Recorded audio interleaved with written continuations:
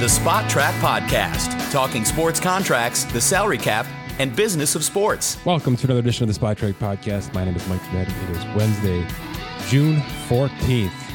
The NBA is done. The NHL is done. 2023-24 rosters are now live on SpotTrack.com. Plenty more to come with those regards. Plenty already there in terms of the NBA. Keith Smith continues his off-season financial previews with a very interesting Memphis Grizzlies deep dive. Everything from Ja Morant's situation to the Bane extension to plenty of other caveats that could come up. Are they buyers? Are they sellers? What is going down in Memphis? The number 2 seed, if you remember, this past year in the Western Conference. So Keith's almost to the finish line on this thing. I believe it's Boston, Denver, Golden State, the Lakers, the Heat, the Knicks, the 76ers, the Suns, and the Kings still to come. So pretty much the big boy playoff teams here left for Keith down the home stretch on these financial previews. All of them, all the other teams, I should say, are available now on SpotTrack.com, as well as positional dives in terms of free agents and things like that. He's done his rookie extension prediction piece. So if you're thinking about young players that are about to get paid, Keith tells you yes or no and just about how much. He was pretty much dead on with those predictions last offseason. The deadline for that is October, but the conversations start now. They really do. And July 1st, the NBA free agent period is right around the corner. So what has finished immediately begins in terms of the offseason. It's a 12-month sport, just like the NFL is. And speaking of which, my NFL movement series with the running backs continues. A lot of movement with the running back position. Not a lot of money involved, but I've noted all of it, from DeAndre Swift trades to all the draft picks to a ton of numbers, right? I've culminated a sort of like a preview with these movement series that tells you where the market is, what kind of restructures happened, the trades that happened, how many RB1s got replaced this offseason. That number is higher than I thought it was going to be. Obviously, the franchise tag players, which drove the running back conversation and continues in many franchises here. But it's a full-fledged deep dive on running backs. And if you need more running backs, our last episode of the Spot Track Podcast dove heavily into the running back financial market and where it is and where it's going, and some thoughts on the Barkley situation and yada, yada. That seems to be coming to a head here. There's conversations happening. The Giants know they need him. We'll see if this gets to a finish line or if he ends up signing that tag in July and shows up to camp and goes from there. But lots to do here. Lots to get to at this position. I dove into as much of it as possible, and I didn't even talk about Dalvin Cook. That's still to come. We'll see where that ends up. Speaking of which, I mentioned the markets in terms of the running back. It got me thinking as I did that deep dive into the running back market. When was the last time every position's financial market was reset? Some I knew. Obviously, the quarterback was just reset less than 50 days ago. I did this with two approaches. I did this at every position group, from quarterback to long snapper, based on average salary and based on practical guarantees. And I gave you how many days since the reset. I gave you a deep dive positionally into who holds the belt for each of those metrics, positionally speaking, and some quick thoughts on who might be next to eclipse this thing, what it looks like, right? Kyle Juszczyk's reign as the top fullback is undefeated at this point in time. But I also got a little snarky with situations like Tyreek Hill, who's $30 million per year, is kind of BS. And I want people to know that. It's BS, right? It's unbelievably backloaded just to get that number to that number. So there's some, adjusted breadwinners at certain positions and things like that. Deshaun Watson's $230 million guaranteed. Asterisk, right? Got to throw an asterisk next to it, even though it's the current leader in the clubhouse. So there's an NFL positional market reset piece live on SpotTrack.com that breaks down all of this in terms of the last time it was reset. Spoiler, it is the running back that has gone the longest without a market reset. I'm not going to give you the number, but there are 4 digits in it. Okay? There are 4 digits in it. There are 2 other positions that have 4-digit resets in terms of guarantees. I'm not going to tell you what those are either, but they are pretty prominent positions.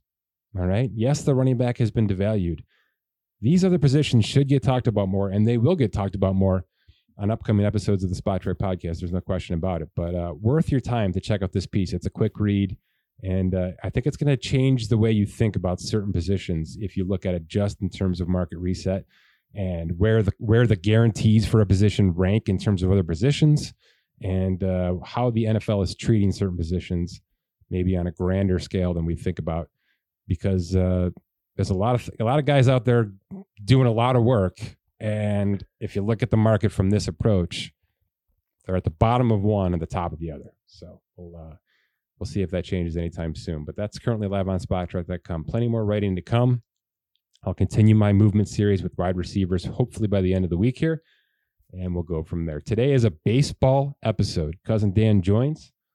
We're going to limp into the buyers and sellers conversation. We're 6 weeks from the trade deadline. There's a lot of as you might imagine, middle of the road teams. We're going to talk playoff percentages, trade candidates, buyers and sellers, surprise teams, surprise bad teams, and who's going to be making the most noise at the end of the day. We get into an Ohtani conversation.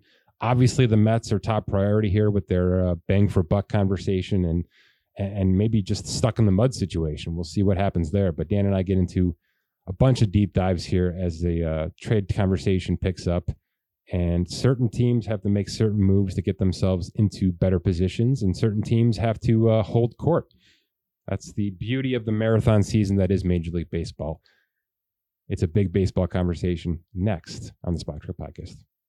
All right, Dan, we're about 6 weeks from the trade deadline in Major League Baseball, so it's a good time to get an early jump on it. Even though the conversation we're about to have is really freaking hard, right? This buyers and sellers stuff, it gets harder every year. They push the trade deadline back to August 1st, give or take a couple of days every season. And there's always 4 or 5 teams that get in this conversation that maybe don't belong here, and 4 or 5 who seem out of the conversation, who end up needing to be in the conversation come July. So let's try to, at least break down to some degree a buyers or a sellers without having to say it's a push too many times, because I know that's the softball way to look at this. But Let's start with the elephant in the room, which is the Mets. $350 million payroll. You know everything that you know. Is this something they should look to fix in 2023? If we're talking about it in context to what this conversation is going to be on a grander scale. Honestly, I don't really know what can be done exactly to fix it. Yeah. And I guess I'm saying that with the idea in mind that this team isn't drastically different than what the team that we liked, only 2 months ago. Besides some injuries with their starting pitching, inconsistency there, and now the Pete Alonso injury for the most part. But I think they mostly have to just kind of hope things fix themselves. Is that like the worst way to go about this? Because it seems like they've made their bed and now they have to lie in it. I mean, they're so pot invested in many areas. It's not like teams are just going to be, willingly trying to poach these pieces off of them. There's probably 1 or 2 that could happen with, but I mean, they're at a point now where they're going to just start DFAing people. That's what's going to happen. You're going to start seeing the bench get flooded with salary retained and things like that. And they're going to actually put themselves into a deeper financial hole before it's all said and done, in my opinion. But do you think it's just ride this out, or do you believe there's a move? Doesn't have to be significant. Doesn't have to be, Jack Flaherty or something to that degree, kind of a home run pitching move. But is there a move out there that at least spins them in a better direction? I mean, we're talking 5-6 games under 500 right now, so it's not like the sky is completely falling in comparison to some of these other teams we're about to talk about. But they're slipping out of NL East conversation pretty damn quickly. So if there's a move to be made, I know the sentiment is that pitching will be very expensive and hard to come by at the deadline. I think as we get closer, that teams will have a clearer picture if they're in, if they're out. And, guys at the back, veterans at the back end of rotations are likely to be moved, in my opinion. So I think if there is a move to be made here for the Mets, I think it's adding 1 or 2 back end starters, probably on expiring deals that are not going to cost you a whole lot. like whether it's true or not, the Mets have been pretty public about not wanting to dip into their system and their prospect capital to fix issues in the last few years here. They've wanted to kind of let those guys marinate. We've seen them come up and play a pretty significant role this year as well. So I do like that strategy. Now, if they're going to kind of rug pull themselves on that and dip into that to make a move, then I'm going to kind of eat my words here. But as long as they're willing to kind of maintain that strategy, just to kind of put just to back up a touch, I think the pitching is probably where you need to make a move here. I don't really know if there's a whole lot to do within the lineup itself, unless it's like DFAing a guy like Eduardo Escobar or something like that. Yeah. But I think the move is to be made through pitching. Now, every team, especially the Mets right now, could use a solid reliever. That is extremely expensive. So I guess my long winding point with the pitching is I think it's going to be cheaper to try and acquire some veteran back end starters that can kind of stabilize the rotation. Maybe that allows you to move like a Trevor McGill to like a longer relief role, stabilize the bullpen, something like that. Otherwise, I don't really know what move there is to be made. I mean, you're way closer. Is there something, besides moving on from the coach or some move like that? Is there something you think would drastically help? Because it seems like the pitching overall, but specifically the bullpen, which is maxed out also because the starters have been pretty bad. So it's just kind of this, web of... Look, the pitching's been bad. The pitching's old in a lot of cases. There was always going to be the risk of this. The pitching is expensive. So, there's a conversation to be had about should they stop spending there? B, those are immovable objects right now, right? I mean, you've got $140 million invested in your rotation, and you're getting bottom eighth of the league production right now, especially after Scherzer start last night.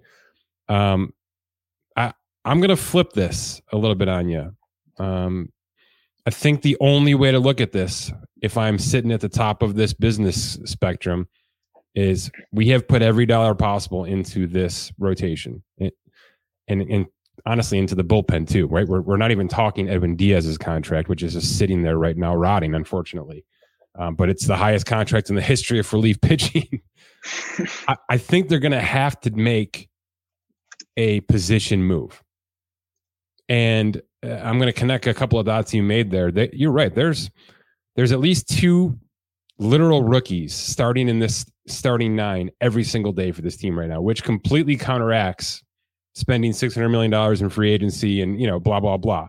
They're sort of doing everything all at once, which to me is just a terrible way to do business, as we've seen in a lot of sports. But I think the plan is not to continue to add veteran pieces, which has already blown up in their face. Even if they turn this thing around to a 500 record for the rest of the year, this is a fail. This is a mess because the money says it has to be. I think they start looking to more of these prospects, Dan. I think they bring up Ronnie Mauricio and they find a spot for him. And you know where I think that spot might be? Outfield. And they got an expensive Mark Cannon and an expensive Starling Marte sitting out there who just aren't there. Now they're a starting player for another franchise. I'm not sure they are for the Mets anymore. Truly, Marte's been moved all over the lineup. He's had injuries. There's been back and forth, up and down, but he's $20 million a year. I mean, this is not an easy trade, on July 31st for any team to make with his production or lack thereof. So I think they're going to blame a lot of this on hitting. They've done it all year. I've heard the broadcast say it constantly. This team can't hit. Francisco Lindor has been sort of thrown under the bus in that regard, and maybe rightfully so to some degree. But I think there's going to be at least one starting position player moved off this roster, maybe half contract retained, just to get another one of those rookies up here and start to turn over half of this lineup into $700,000 players when the starting pitching is going to cost them $100 million a year. So I don't have a good answer. I don't think anybody would when the finances look like this. This is not normal stuff to deal with. But if I'm thinking logically from a fake GM standpoint, it's what the hell did we just do? What did we get ourselves into? I got a guy down there hitting 19 home runs who's going to cost me $700,000 prorated to bring up. Let's just do that. because at least at the end of the day, my bottom line isn't getting crushed, and we're probably getting 80%, 85% of the production anyway. So I think cooler heads are going to prevail from a money standpoint in this organization pretty damn quickly. And you're right. It's not about trading those players. It's about getting them up here as quickly as possible. And that's going to mean more money paying in trading, retaining, DFAing multiple players over the next couple of months. It's not about 2023 at all. Even if they sneak into a wild card conversation at some point, and certainly that's possible, this is about preserving the next couple of years from a financial standpoint and probably from a saving face standpoint. You know what I mean? Yeah, that's fair. Okay. Let's get on to some better news. Before we go league wide, I'm going to throw a couple of multiple choice questions at you. There are a couple teams who are at the top of their divisions, or at least contending for the top of their divisions. I'm calling them surprise risers because of where they were last year versus where they are right now. You can pick one of these four teams and roll with it. You can bounce around however you want to treat this, but I'm going to name these four teams as my surprise risers: Arizona, Baltimore, Pittsburgh, and the Miami Marlins. Thoughts on any of those teams right now, sitting basically one or two in their respective divisions? Yeah, so all of these teams, I think, are on the fringe and probably not prepared to make a substantial playoff run this year. So World Series run, I might say. But so where do they live then in terms of trade deadline? If that's your take, and I think it's a logical take, then how do they operate in July, Dan? Exactly. So I think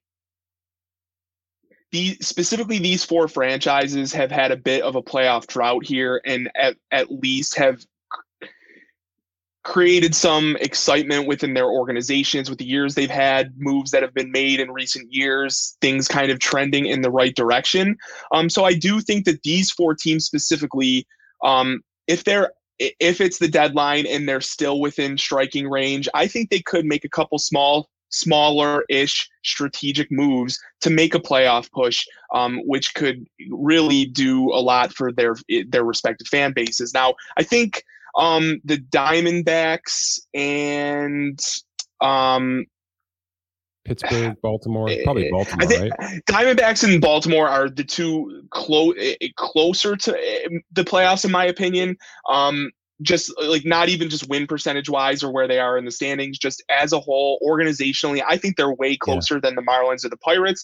But all four teams realistically have not made the playoffs, and it would be very exciting for their fan bases. I could see those organizations pushing some minor chips in towards making trades and improving to try and get into the playoffs. Even if a Miami Marlins team falls short, if they're in it until the end, I could see them being buyers. But I say light buyers, though, because I don't think any of them are really positioned to go make any giant splashes. Specifically, the Diamondbacks and the Orioles are loaded in their systems. Everything is trending in the right directions if they just kind of stay the course over the next couple of years. So I would really hate to see them move, a big time prospect, unless it's like part of a greater move, multi-year move. But that's kind of where I am with those four. I think all of them could make a move. I think Arizona, Baltimore are more likely, but they're all on the fringe there. Okay, I'll give my 2 cents, which is similar. Baltimore's 18 games over 500. Okay, 4.5 games up on the first wild card spot right now, which is a realistic landing spot for them. I mean, they have more ammo to bring to this table, as you've kind of alluded to. But I don't know if that ammo is built for 162 plus 2 series. You know what I mean? Because it gets really early late in the season for young players who aren't used to this kind of marathon type year. And that's why so many of these young teams trail off in Major League Baseball. It's just a fact. They get burned out. They get gassed in the season. I think it is worth a prospect, maybe 2, to put a body in here. A legitimate top of the market trade body. If anything, Dan, I think they could operate like the Braves have for the last couple of years, right? Maybe it's 3 B trade candidates that they bring in to really shake things up. Not enough to ruin, your culture and your dugout and things like that, but just a warning shot. A, to the AL East, B, to the American League, right? The wild card, that they're in, right? They're pot invested. And I think it's probably the right time for them. Toronto's slipping off a little bit here. The Yankees are the Yankees. I mean, they're still in a fine spot. And the Rays aren't going anywhere, but they're in such good standing with the wild card right now. And it's very early. I'm perfectly aware of that. I just think they were in this position last year slightly, and they moved 2 pieces off the roster. Remember that? And we were thinking, well, they must not be ready to go yet. I have to think that's exactly the opposite right now in Baltimore, that they have to feel like they're completely ready. And even if they think they can't get to the finish line, you started off this conversation the right way. The droughts for these teams have been ridiculous. They probably owe it to their fan base, to get this thing at least as far as humanly possible. And if they have to do a little bit of restructuring in the offseason to maybe fix a mistake they made, that's fine. So with Baltimore, I'm in buying mode. I'm in Braves buying mode. Let's bring in 2 or 3 guys who have been here in September, been here in October, may be able to become a viral situation for us inside this locker room and do some magic down the stretch. Pittsburgh is a product of their division. You've said that to me out loud a million times. I'm a seller if I'm Pittsburgh, Dan. I'm selling parts. I'm not selling the closer. I'm not selling any of the young kids. But if I've got somebody who anybody wants and I can get something, younger and cheaper back, I'm doing it. I'm still in that mode with Pittsburgh. No question about it. I apologize to Pirates fans for that. And I think it's similar with Miami. Do you believe in the Marlins, Dan?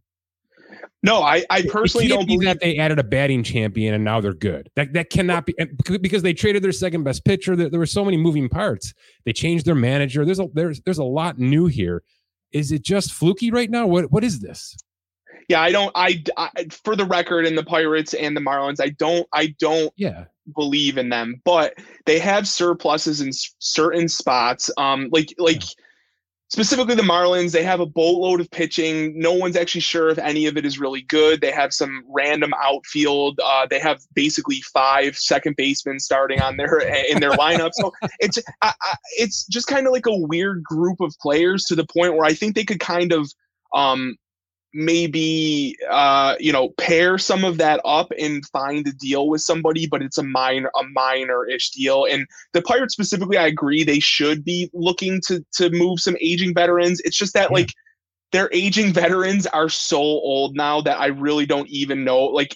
Maybe you're getting like a low A prospect in return. Yeah. Maybe not even. Maybe it's just money at this point. I'm not sure, but all I'm saying is if the Pirates are within striking distance of a wild card berth, which is very questionable anyways, I do think that they could at least look to kind of to flipping there. On your Orioles point, I do agree with your sentiment there. All I'm trying to say is they should not be flipping any premium prospects for 1-year rentals is kind of where I'm at. If it's a multi-year move, then I am totally on board because I do agree with you.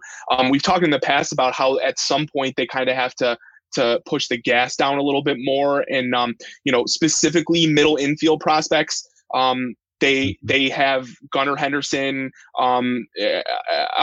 Jackson Holiday, in addition to Jordan Westberg, Connor Norby, who are also premium middle infield prospects. So at some point, they probably try and consolidate some of that talent.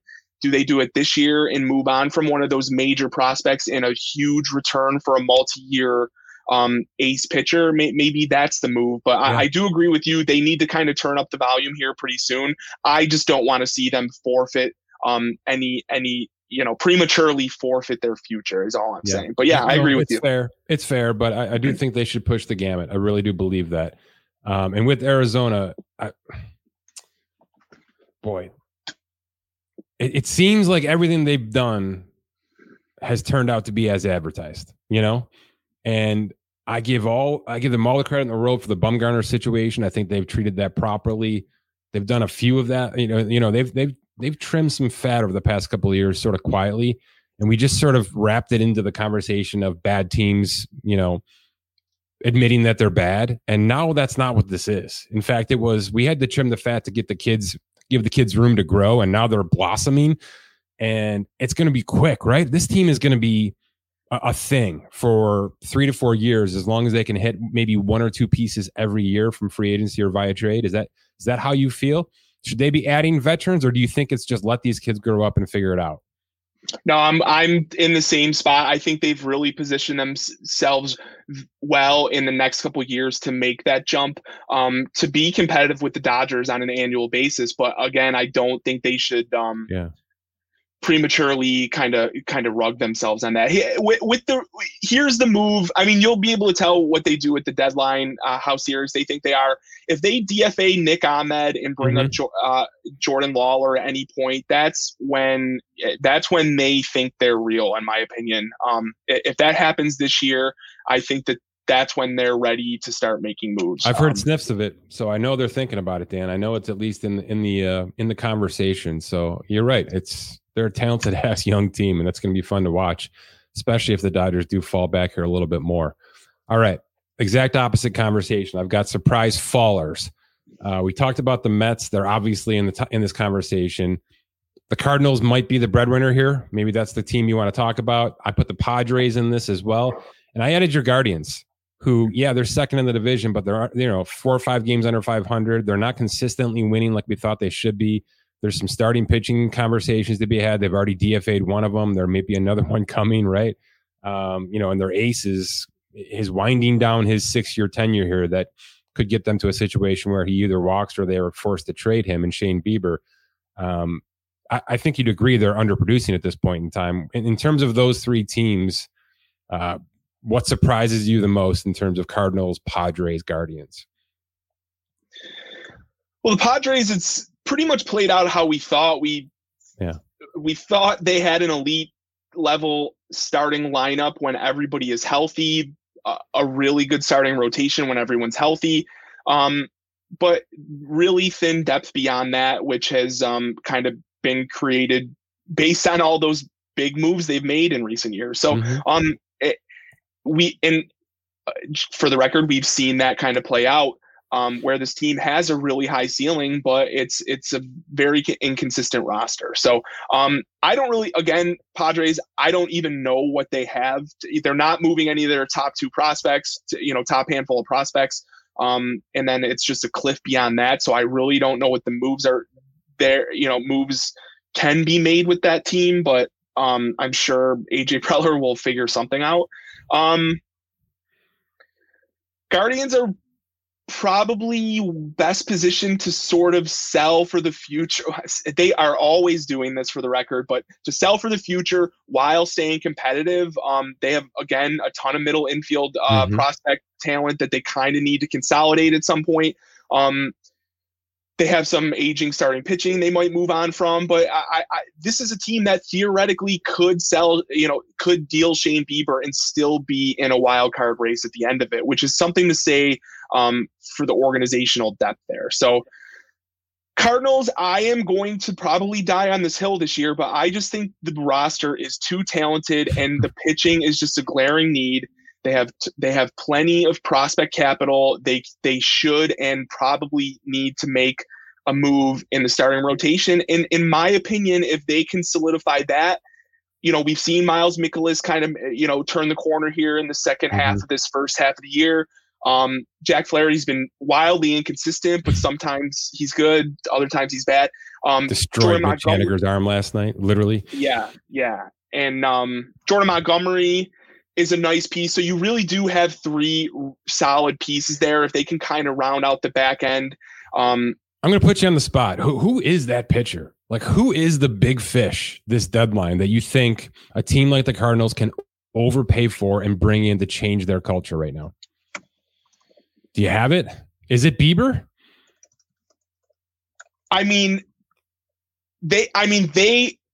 To me, they have pieces that will enable them to swim in the big end. Now, I have thrown around Corbin Burns' name in the past. I don't really know if Milwaukee does a Cardinals deal. I will kind of walk that point back, but whoever the biggest name out there is, they should be in theory involved in that conversation.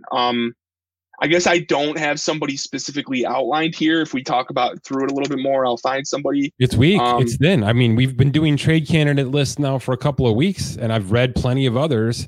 I don't see a big fish starting pitcher being tossed out there at all. So, I mean, somebody always goes. There's always somebody, right? And Corbin Burns, for a while, was on that list. Milwaukee's one out of the division. I mean, they've got to sniff this division right now for the remainder of this year. I don't think they're moving anybody right now with any kind of substance. Do you? No, they're not because of that. I still think they're pretenders, and that roster will kind of fall apart here as things go on. But yeah, they're probably staying put. Yeah. The Cardinals pieces that I'm thinking they'd move lead me to believe it's probably a pitcher we're really not even considering, as in like a multi-year pitcher, not on an expiring contract. Well, that's Bieber. To me, that's Bieber, Dan. And if Cleveland is where they are and they're having the conversations you and I just had, which is a flip on the fly, and there's a team like St. Louis out there that's willing to overpay right now, for what is considered a top 2 pitcher in a rotation, you got to be listening to those conversations, right? I mean, the 2 teams have done business before. That makes sense to me. There seems like that could be at least a conversation to be had over the next 6 weeks, because I just don't see legitimate big-time, big fish starting pitching being tossed on the trade block right now. It's just not something people are talking about, but you're right. People always kind of come out of the woodworks. Should Baltimore be talking with AJ Preller in San Diego right now? Is there a starting piece in San Diego that the Padres should be thinking about giving up on that could become that veteran piece for the Orioles that maybe helps them in September? Does Baltimore's prospect depth and San Diego's starting 9, prowess match up as a trade partner in the next 6 weeks? Or does San Diego just have literally nothing to lose? They can give up right now. I just don't. Like, is Jake Cronenworth worth Baltimore's conversation? I don't think it. No, I mean, I don't think it would be. Like, I guess the way you laid it out, I'm thinking like, do they add like a Matt Carpenter type like that? But I don't know what value that really adds here, Yeah, it's tough. It's a tough conversation because you don't want to mess with a good thing either. And by the way, San Diego could go on a tear. They could go on an absolute 25-game tear here and turn this entire conversation around. They're built for that. They're just underperforming to a certain degree, and they've had their ups and downs. All right, let's get into this, Dan. We talked about some of these candidates. We talked about some of these teams. You've laid out a nice document here that at least gets us to a point of playoff percentages and things like that. And certainly the teams in the middle are always the tough ones. We've already talked about almost all of them, right? Padres, Marlins, Mets, Orioles. Those are your playoff kind of middle ground percentages right now. Anybody at the bottom stand out with they've got pieces that other teams should be all over right now? Let's talk Washington, Oakland, the Royals, the Rockies, and the Tigers. Anybody flush with players that could move at the deadline here? So not really. Those are the clear sellers at this point. Right. Where we're recording this, per Fangraphs, they have a 0% playoff chance. But even though Oakland's won 7 in a row and they're publicly protesting to keep the team and whatever's happening there, it's fun. Right. The funny part about those 5 teams, though, is they have almost no pieces that are going to be of major interest to a playoff contending team. Now, I stick my foot in my mouth a little bit. There are some valuable veterans that will probably likely get moved. But I mean, no one that you're super, super excited if your team acquires them. But I mean, you want to get into specific players here, or what do you? Yeah, throw a few names out. We'll move on from there. I mean, the A's are almost certainly going to move on from Trevor May. They almost certainly signed him to trade him at the deadline. Yeah, they're not paying his full $7 million. That was never going to happen. Right. So if in relief is going to be highly in demand this year, to the point where we're hearing like Joe Kelly might move for a B plus A type prospect, which is kind of kind of wild to me. But regardless, Trevor May, even if he's not a closer, there should be some demand for him. Ramon Laureano, it seems like both sides are kind of ready to move on. They're just waiting for that to happen. The Royals are definitely getting some interest in Aroldis Chapman, throwback there, Scott Barlow. I've even heard those two are even likely to be connected in a deal, which screams Arizona all over it. I think I didn't really talk about that, but that is like the one spot that I think they could immediately upgrade this year. Can I give you another team? Yeah. I think Chapman specifically, but if it's a package deal, even better. And Cincinnati, getting that relationship back together makes a hell of a lot of sense here, Dan. Oh, interesting. Yeah. Another team we're kind of leaving off this conversation, but maybe the most fun team in baseball right now. Yeah, and they quietly have some nice prospects in the queue. I mean, the Ellie De La Cruz fanfare. Yeah, nothing quiet about that. That kid is here. Exactly. But there's some guys even beyond that we haven't gotten into. So they might be kind of a quiet team that makes like a multi-year buy, but not like a short-term purchase, if you will. So I think Jurickson Profar can certainly help a contender. He seems like that outfield piece that moves the deadline that has, a little bit of swagger with him. He's just lost in Colorado right now. I don't know what the hell happened in free agency with that kid. I mean, he was a multi-year player, valued all day, and then ended up with what 1 for 7 or something like that with Colorado. Just crazy, just the absolute value dump. But does he end up back in San Diego? Maybe. I don't know. Maybe there's your outfield depth, right? If they throw a tiny little rental piece at Colorado to get him out of there. How far up this list do we have to go in terms of win percentages before we start to get the buy? Who's the first buy of bad teams, Dan? Good question. I mean, if we're going playoff percentage, I still think the Cardinals, but I'm too much on the record as on that point. Well, we mentioned Cincinnati. They could mini buy. Are the White Sox out? Are they just selling? They got like 8 pieces, right? That could sell. I mean, that team is the wild card in all of this. Like, if that division is still pretty wide open, they are not looking great so far, but they could make a little bit of a charge here. If they do, it would not be out of the realm for that front office and ownership to push chips in a little bit. I don't even mean to make a big splash, but to just not tear it down and go after it. The flip side of that, though, is they have a ton of pieces. To answer your question earlier, that's the one team that I feel like the entire league is sort of looking and waiting on. And they're calling every day, right? People might not like Lucas Giolito, Lance Lynn, guys like that, but I mean, they are bona fide, proven front end of the rotation inning eaters in this league, and they're going to have some demand. I already talked about Joe Kelly. He might be the best reliever on the market. If they want a really full teardown, you move to a tier of like Tim Anderson, who has another really reasonable player option. Maybe Dylan Cease if you're gonna kind of keep moving on, or if you're gonna really tear it down. Michael Kopech, we've seen as he approaches his arbitration years, he's going to get more expensive and probably doesn't fit into the timeline if you're doing a full rebuild. So there's kind of like a tier. 2 different tiers here, depending on how far they want to go with this. Back to that point, though, they are a wild card and they will do what they want. So I don't want to predict anything, but that feels like the team that can kind of really do a fast rebuild, sort of like the Cubs did when they moved on from their aging veterans.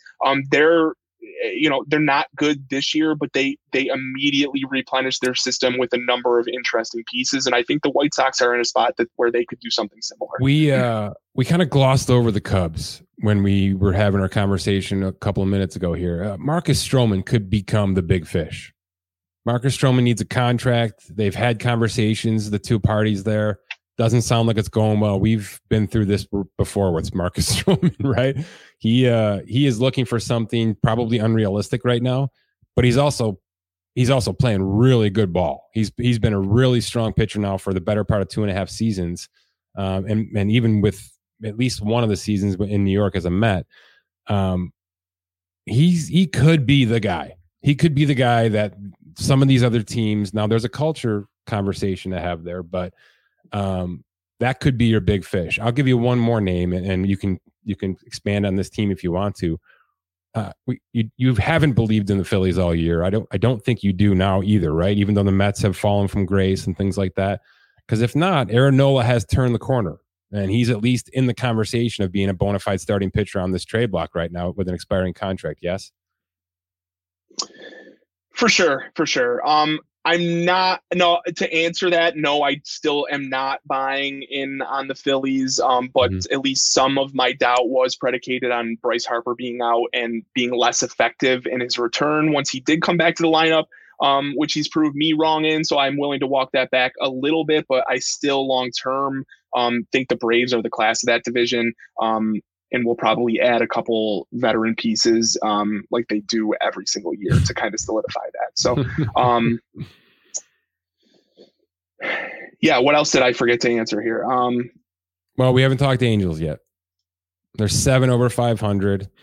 Ohtani and Trout are in MVP conversations. Things are kind of, we've been down this road, I feel like 4 straight seasons. I feel like it feels great every June. And then at some point in time, usually right around the deadline, things start to really turn sour for this team. You know, the teams around them generally get better, whether that's via trade or just via, the marathon season. Where are we now with version 5 of this Angels roster, Dan? Do you think this thing has legs? I know you had some belief in that pitching staff. Do you still have belief that they can at least contend and stay, significantly over 500 and in the conversation here? Or I don't think there's any world where Ohtani's on the trade block. Can we agree there? Yeah, I think that's got to be dead at this point for sure. So then are they buying, or are they holding tight and just trying to run this thing to the finish line? I mean, they're probably buying. Like I do hear them connected to Shane Bieber. He's from that area. There has been a little bit of smoke that they could be a buyer. Even in past years, I've heard that connection made. So rumblings is that they would buy. I think we talked about this on prior podcasts, but if they're not selling, it doesn't really benefit them to just sit tight and not really try and add to this at all. So yeah, I could see them adding a big piece, as reluctant as I am to think that is a good process at this point. But yeah, well, if we're going to talk about the process, because this is a really fascinating situation, right? This is they're at least in the conversation for 2023. So there's an order of operations where they're thinking about their 2023 roster, but then it's impossible not to think about next year and beyond, right? So are they holding tight because they think that things might fall apart once Ohtani leaves, right? So that means let's not throw more money at what could be a terrible situation in 6 months. Are they overcompensating at this deadline to try to woo Ohtani to stay, especially with players like Bieber who have 2 years left of term, right? I mean, that's something you can throw at Ohtani's camp and say, look, we're not going to be, we're going to be better next year because we made this move. Or is it the opposite? Are they just going to go all in on 2023 and not even blink at what 2024 looks like right now? And whatever happens, they'll deal with it when it happens. Doesn't sound like good business, but I think there's a lot of sports teams right now, and rightfully so, that literally are going year to year and just letting money fix everything else later. How if you're the GM in Anaheim right now, and all of these things are in front of you, what is your priority? Is it right now? Is it the next 3 months? Is it prioritizing the negotiation with Ohtani, or is it prioritizing life without Ohtani because you've already set yourself up for that?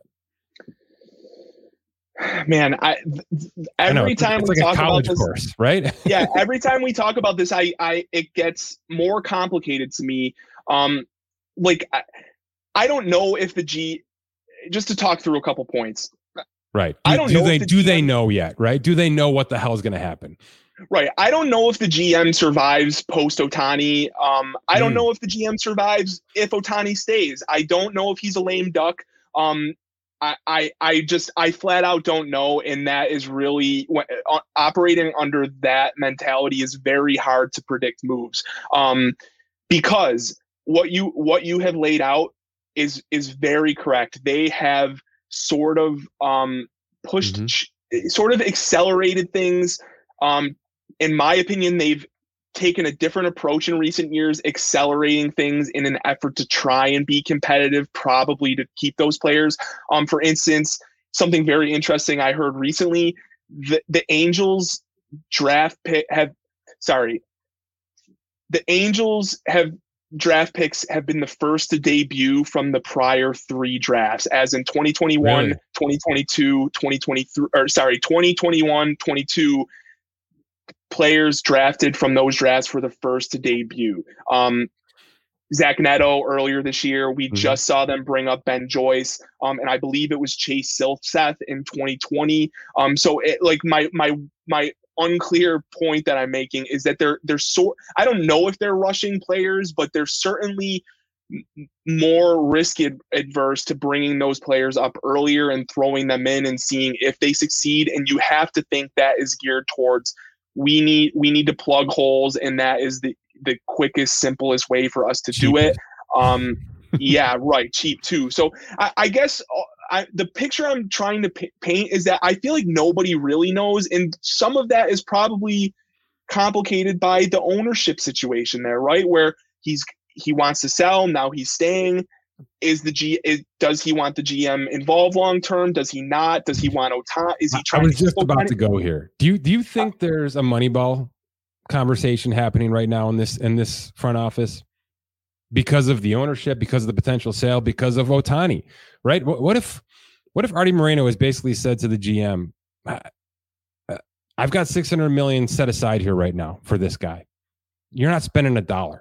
You know what I mean? Like you're not spending half of any contract at this deadline. It's just not happening. You want to bring guys up, that's within your prerogative, but that's the only way you're operating for the next four months, because I need to have this thing available. And once it's not available, you're fired and we'll start over from there. Right. That's completely plausible. It could be. But I mean, is that, if you're in Ohtani's camp, and is that like promising that no, they're going to try and be cheap to pay you and then move forward? Yeah. So that's where I just don't know where any of this goes. It's going to be super, super interesting to see how that plays out. It's a mess. I can't believe Ohtani stayed this year. I can't believe he signed the one for 30 and just said, forget it, I'll deal with it next year. I really can't. I know, and that these are all data points that go into the confusion. And if you pull a catalog of me specifically on this podcast talking about Ohtani and this situation, I'm sure it is a roller coaster of back and forth. So I apologize for anyone who's following along, because I truly don't know where this goes, how it plays out, or the corresponding moves that, the ripple effect that comes.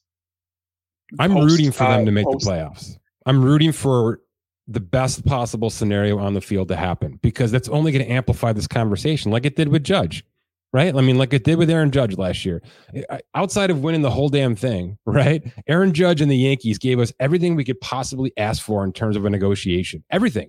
You know what I mean? Like what they did, what they said, what was made public, what was, kind of spitballed on the hot stove. Everything was just perfect with that thing.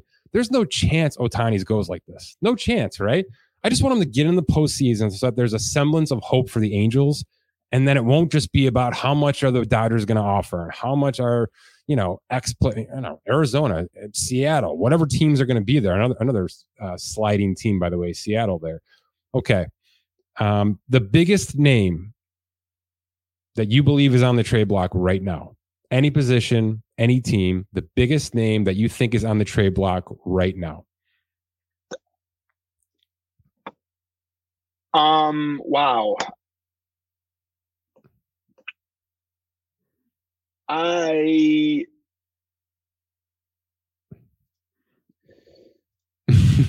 have no idea. I'm going to give you a hot take. Yeah, go ahead while I kind of brew on this. I think AJ Preller is at least listening to Juan Soto conversations. I think that he has backed himself into a bit of a corner here, as you've noted, that they are just not going to be deep enough to make it through a season, ever. with how they're currently constructed. There's not a lot of pieces falling off this roster next year, Dan. And if they are, they're pitchers, and that's a problem, right? That's a problem for them. You don't want to get weak there.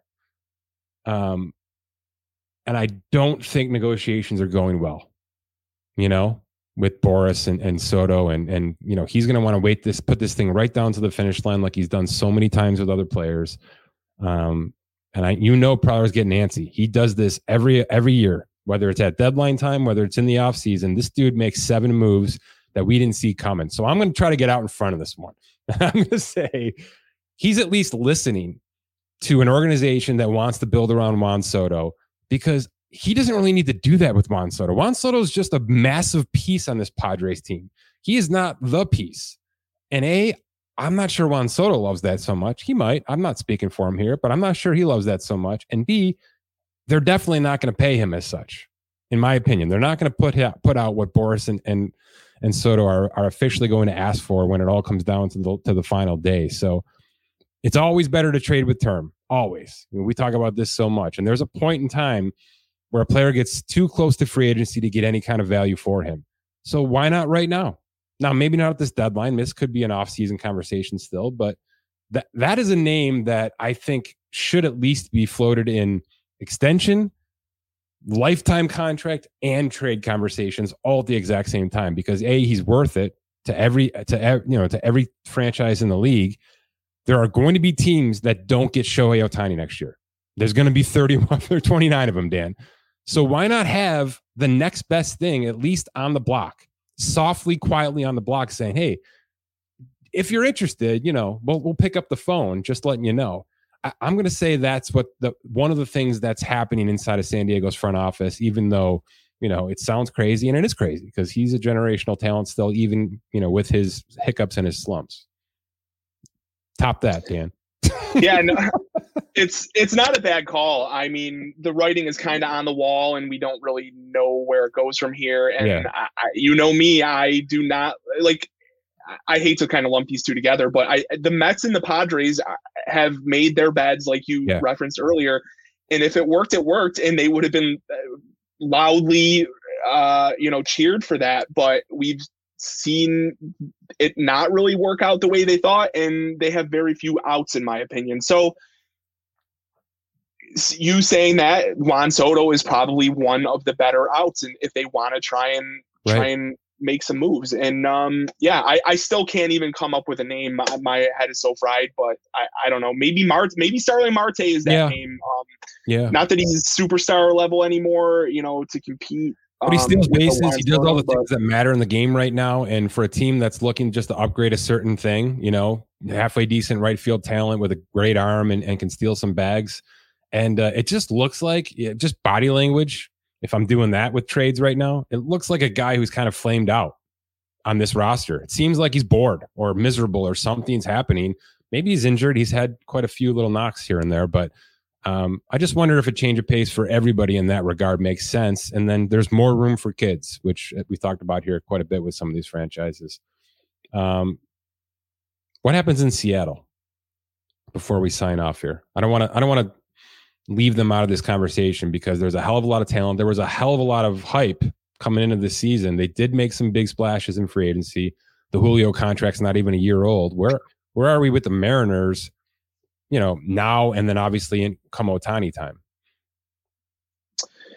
I was out on them coming into the year. I'm still out on them. I like some talent on that team. I like some of the pitchers, specifically the young starting rotation on that team. I just thought the depth was not there. And once you get past those starting 4, I thought it got real thin.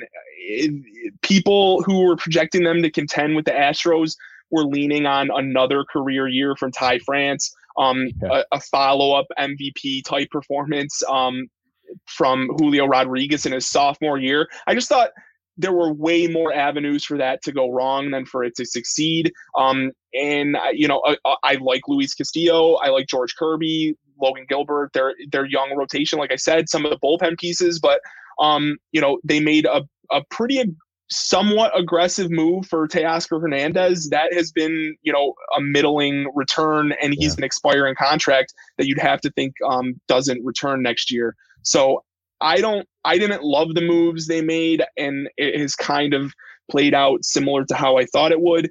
I don't know what they do though. Jerry Dipoto is not one to make small moves either, so I could see them doing something low, under the radar, big. But I don't know what the solution is there. To quite honestly, they have a couple prospects they could kind of move on from, but they did extend themselves a little bit in the Luis Castillo deal. Mm-hmm. So I'm not sure. I'm not sure where they go. You have any active thoughts? GM. That's the reason I bring them up. That's an active GM. Loves to trade. He's got the moniker for it, just like the Padres do. Maybe those two teams just talk here, right? Maybe those two teams do some business together. And can swing and miss for the record too. I mean, hell yeah, makes some really great moves, but it has also swung and missed quite a few times in his GM career. So it's a good spot though to look. I point that out saying, he may not do what I think is the smart move. And not to say what I think is right is the smart move anyways, but all I'm saying is like, if we're relying on rational GMing here, he could be a wild card. So can I tell you why I'm proud of us right now as we finish up? We just went about 30, 40 minutes here. 0 Yankees talk. I'm proud of us, Dan. We did it. Almost no Dodgers. Yeah. Minimal Dodgers talk. So, I think you mentioned the Braves. I refuse to, as you know, but 0 Yankees talk. We're going to get there. I mean, they're over 500, but they're not great. But we'll have a Yankees discussion at some point in time.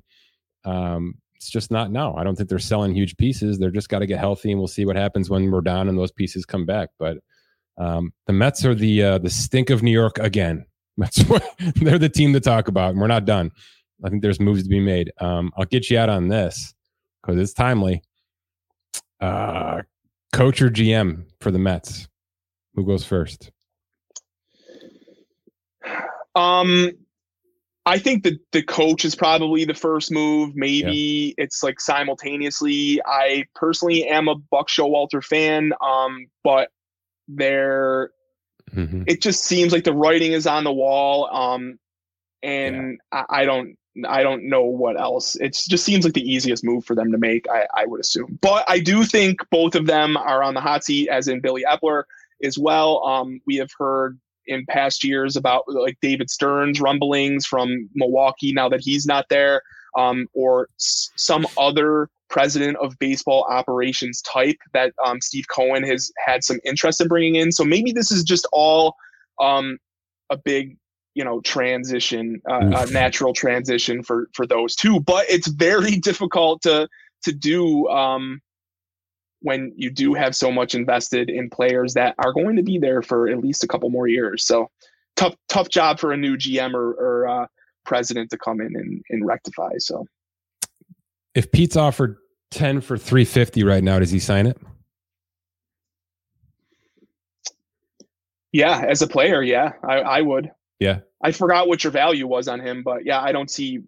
I'm just saying organizational dysfunction around him doesn't matter. Sign the contract.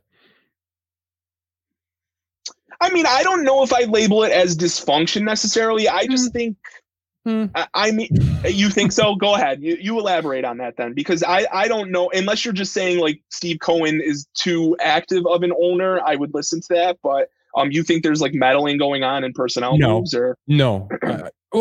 Sure. Absolutely. Yeah. And you get that with every new ownership, right? It's want to be involved, want to show I'm a baseball guy, want to show I got a ton of money and throw it around recklessly. Got to get through that hump. But if you're talking about starting fresh with front office completely and bringing in new president of operations and that doesn't bode well for the current roster ever in any sport. So new guy comes in, sees Frankie Lindor on for $341 million, $300 million left on that. That's not a great contract to look at on paper, right? It's not good. Is Lindor off this roster in 2 years? You know what I'm saying? So if I'm Pete and I know those things, and I'm being told by my agent and PR, people that this is a possibility, right? Brand new everything, and then Lindor's contract looks garbage. Scherzer's going to opt out. Who knows? This thing could go from 350 to 150 pretty damn quickly, and he might be the lone soldier on that roster. I sign it. I think he's happy there. I don't think there's a lot of actual discourse happening. I guess I'm just projecting where this thing could go if the sort of changes that could be made are made, because we've seen, look, the Rams, right? The Los Angeles Rams went from 0 to 100 to 0 in a minute and a half, and they won the thing. The Mets have won nothing. So I'm projecting out where this thing could go. We've seen it quite a bit, and boy, you have teams like the Marlins sneak up on you, and it makes you look even worse. It really does. It makes a team that just spent this kind of money look so much worse on paper and certainly on the field. But we'll see where this ends up. Somebody's taking the fall. I don't know, in the next week. I think once they're done with this Mets-Yankees Subway Series, something happens pretty significantly. Don't you agree with that? Feels like that's the there's just so much attention on New York, and then on the negative of the Mets. It just seems like that's going to be the end of the road for something. I tend to agree with that. Yeah. We'll see. It's still June. All of this conversation is precluded by the fact that it's still June 14th and not August. So everything we said here is probably completely wrong.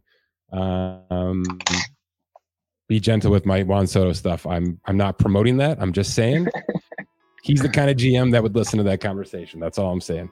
All right, man. Good stuff. We'll talk soon. Sounds good. Thanks.